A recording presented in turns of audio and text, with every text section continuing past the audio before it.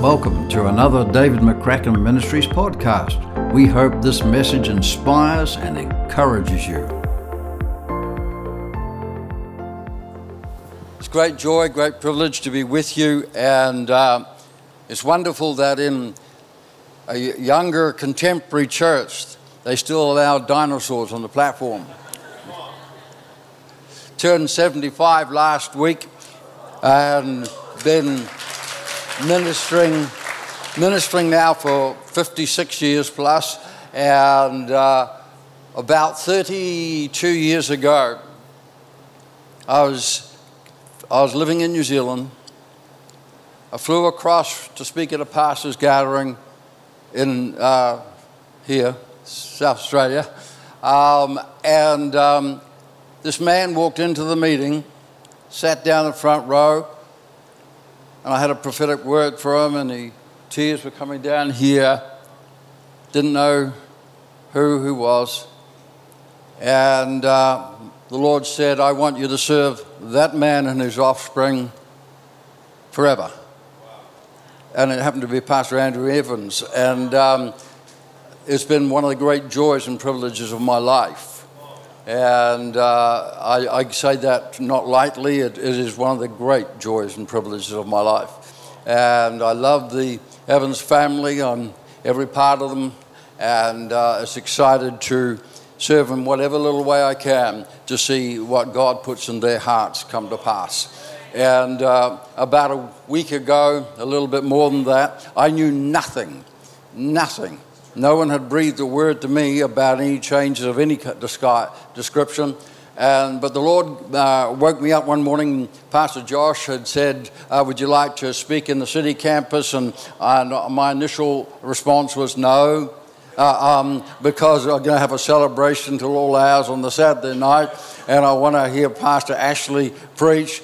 But the following morning, Father woke me up at the most ungodly hour, which I blame on you, and took me aside and said, I want to show you what their future looks like. And immediately I saw this series of dark cities, like storms and dark cities. And then I saw a lighthouse with these beams of light going, 3 beams of light going out. And that's where it all started. And I knew Father was saying something to us. And I still knew nothing when I arrived last night. And I spoke to Pastor Ashley briefly before the celebration. I said, I'll tell you something I've seen. And he just went. And he said, there's a significance. You'll hear about it later tonight. And so it was a great joy. And this morning, I want to unpack to you the amplified version. In other words, what I wasn't able to share with Pastor Ashley because I didn't have 20 minutes to do it in, okay? I don't know why this thing here keeps telling me I should be connecting to Wi-Fi. I keep saying no, and it keeps saying yes, so that's all right. How many know that we don't need iPads and we don't need anything much other than the Holy Ghost? I love the Holy Spirit. He's our best friend. And if we learn more to depend on Him than anything else, we'll be in a very good place. And so, why don't we open in prayer? Father, we're so grateful for your wonderful love for us. Oh, it's indescribable. I pray that everybody in this building this morning will above all sense your love for them as an individual. Father, that they'll see themselves not just as Christians, but as your sons and your daughters that you love indescribably and accept unconditionally. Let the wonder of your love for them settle upon their hearts, Father.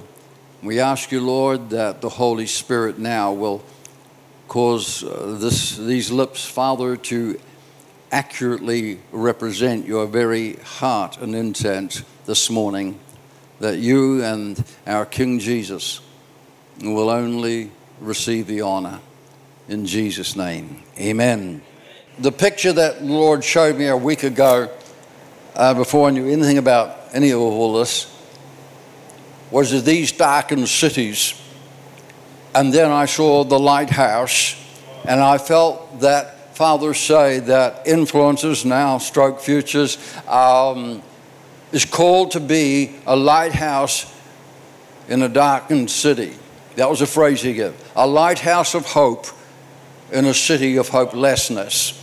And so I believe with all my heart that as the world gets darker and the cities that are in that world get darker and darker, morally, spiritually, in every way darker, the brightness of the light of Jesus will shine forth into those communities. And what I saw was a lighthouse of hope.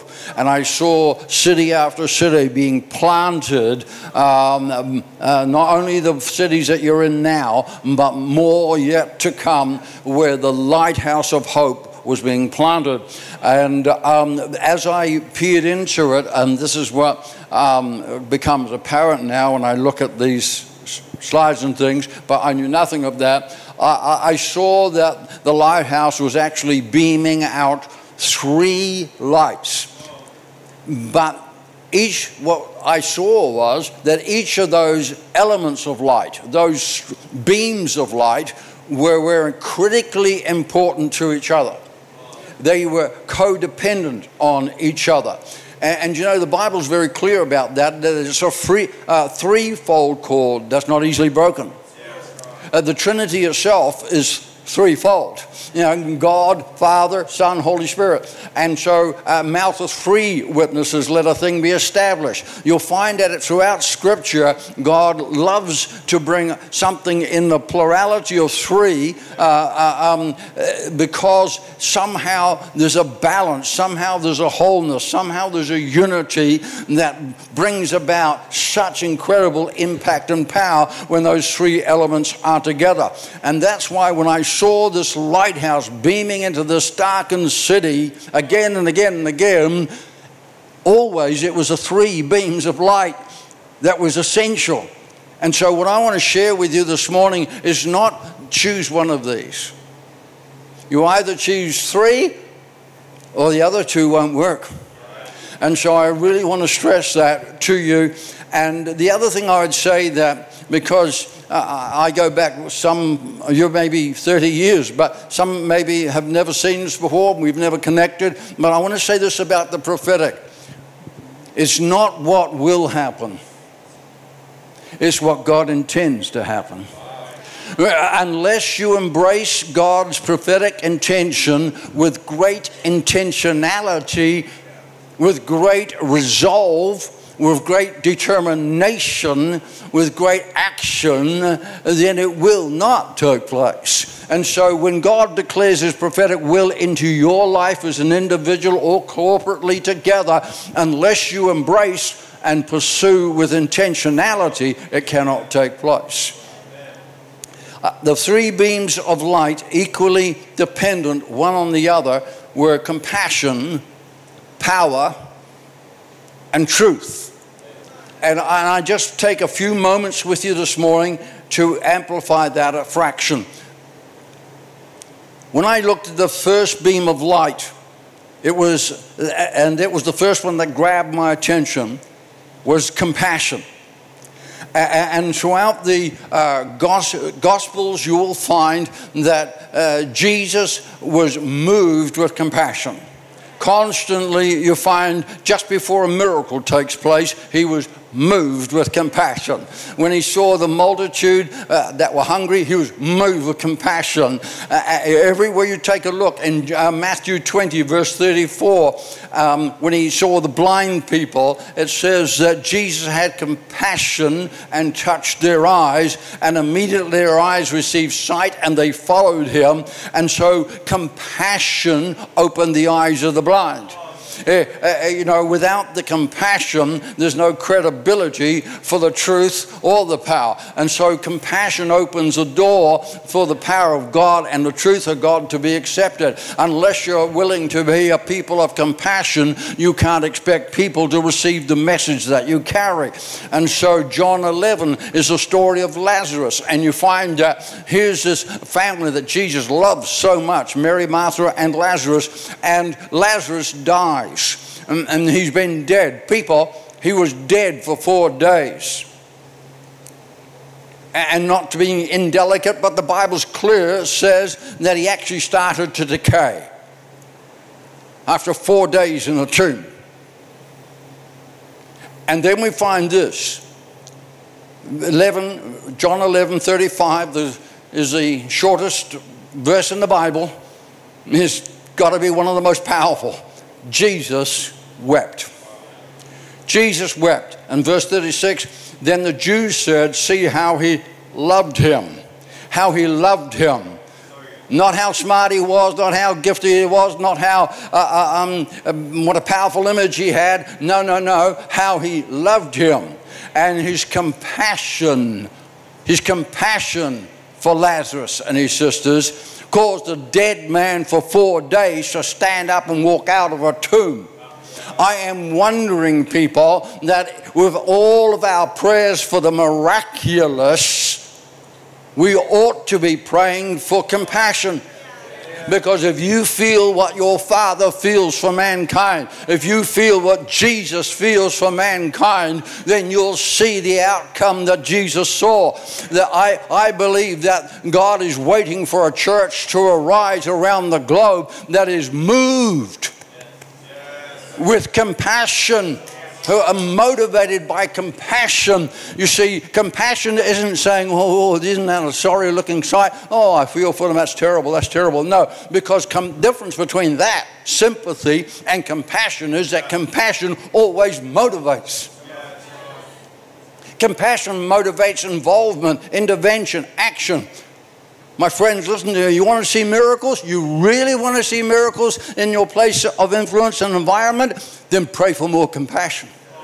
Pray that you'll feel what he feels. Do you know that I start practically every day of my life, including this morning, and make a simple little prayer? People say, well, where do these prophetic words come from?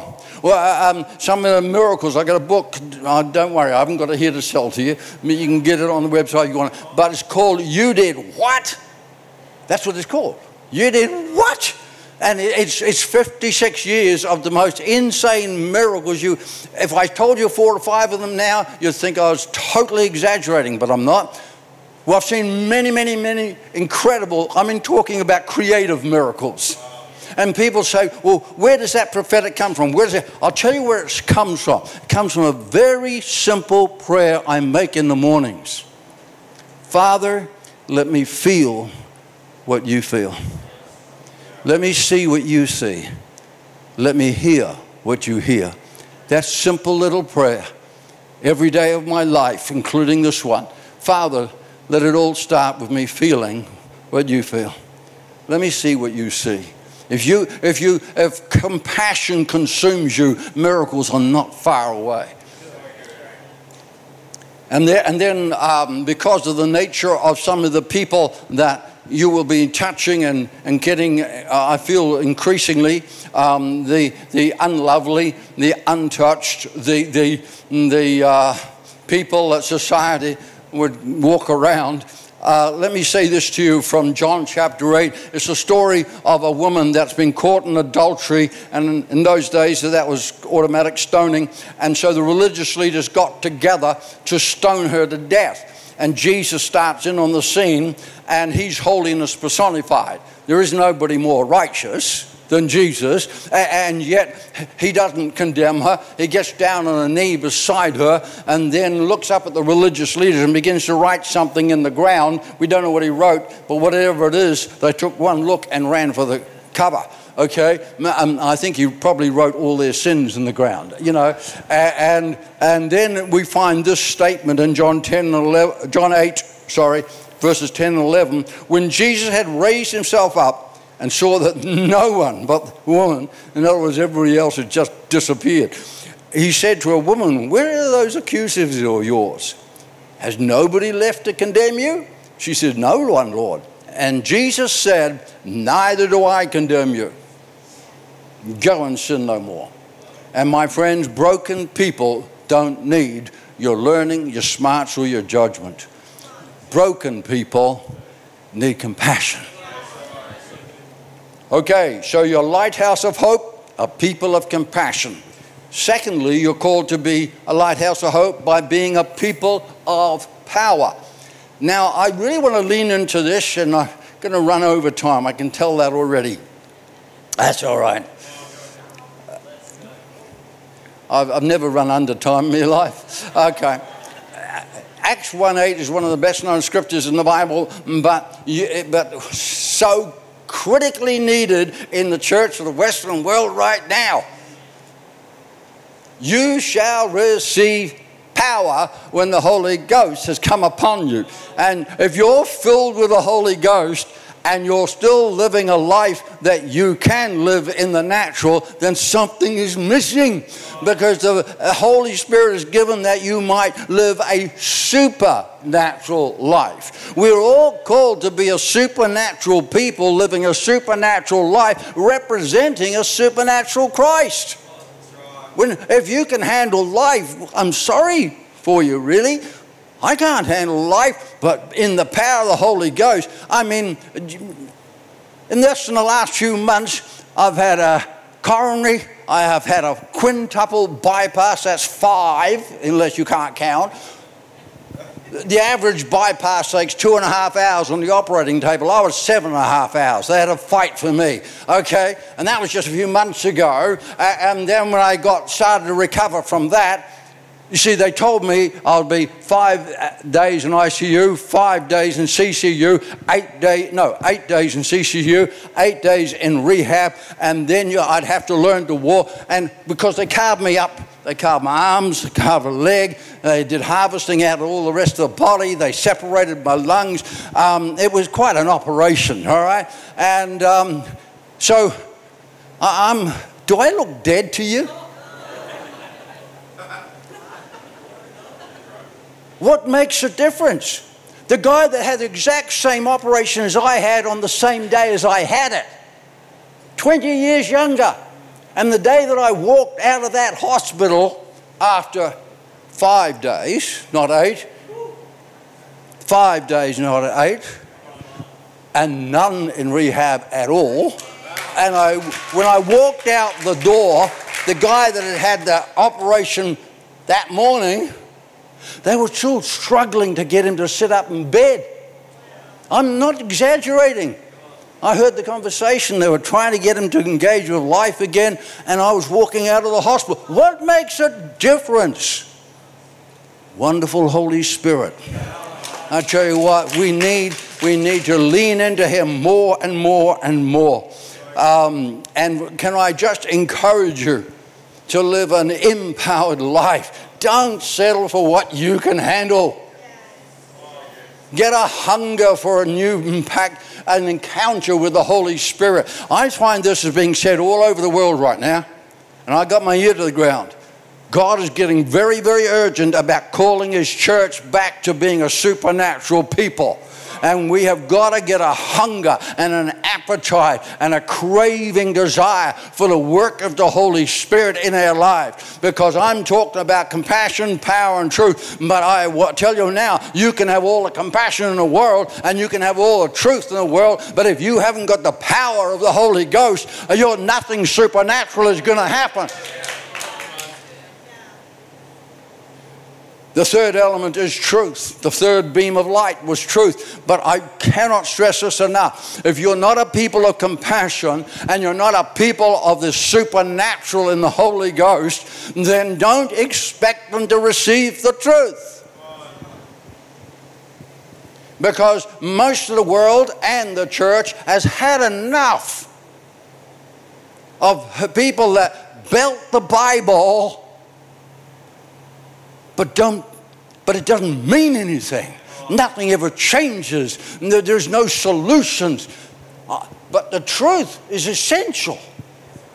The Word of God is undeniably the only thing that God responds to. Do you know, we talk about the supernatural, but I'll tell you now, the Holy Ghost is only there to obey those that at first obey the Word. The miracles of Jesus was only because of one thing. He did what His Father said. People today that want the power of the Holy Ghost but will not live their lives according to the dictates of the Word of God, the Bible, they're on a embarkation. It's a journey that's going to end in absolute disillusionment. This world needs truth. And I'm sorry to zero in you again, Polo, but that's what's written on his thing. But truth has got to be declared. If you've got the power of the Holy Ghost and compassion in your heart, then they'll take the truth. They'll take the truth. And I want to just say this to you. John 8:32 is so essential. And you shall know the truth. And it's the truth that shall make you free. People have got to understand that freedom is not the absence of restraint. Freedom is coming under divine government. I've never felt freer in my life. Just ask my wife. They refer to me as an explosion in a mattress factory going somewhere to happen. I don't live a restrained life. I have never felt more free and alive. But that's because I'm under divine command. The Bible isn't an opinion. The Bible is the Word of God. Do this and I'll do that. And everybody wants God to do that, but will not live their life according to this. It's ridiculous. And so this morning, my time's up, but listen to me.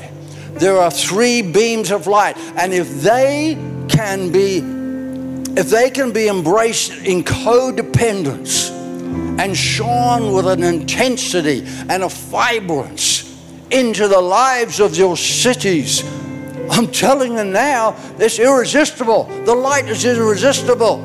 People aren't sick of Jesus, they're sick of what they thought was the church. But I tell you what, when they see Jesus, they'll love him, because you can't see Jesus in reality and for who he really is without loving him. And our call is to represent him as a lighthouse of hope in darkened cities. And I want to say to every one of you as an individual, you have your own area of influence in life. You have those that God has placed into your world. Be that lighthouse of hope to them. Be the one that brings to them the compassion of Jesus, the power of the Holy Spirit, and the love of Father's heart revealed in the truth. My friends, my time's up, but listen to me. Make 2023 the year of passion. Make 2023 the year of abandonment. Make 2023 the year when you cross the line and good enough is not enough. I've got to have a new hunger for the Holy Ghost. I pray that the future in the Futures Church will be filled with people that are irresistible in the life that they lead. And the people of our communities and cities will be drawn to the light that shines from you personally. God bless you. It's a joy to be with you. Amen. Thanks for listening. For more content, head to our website, davidmccracken.org.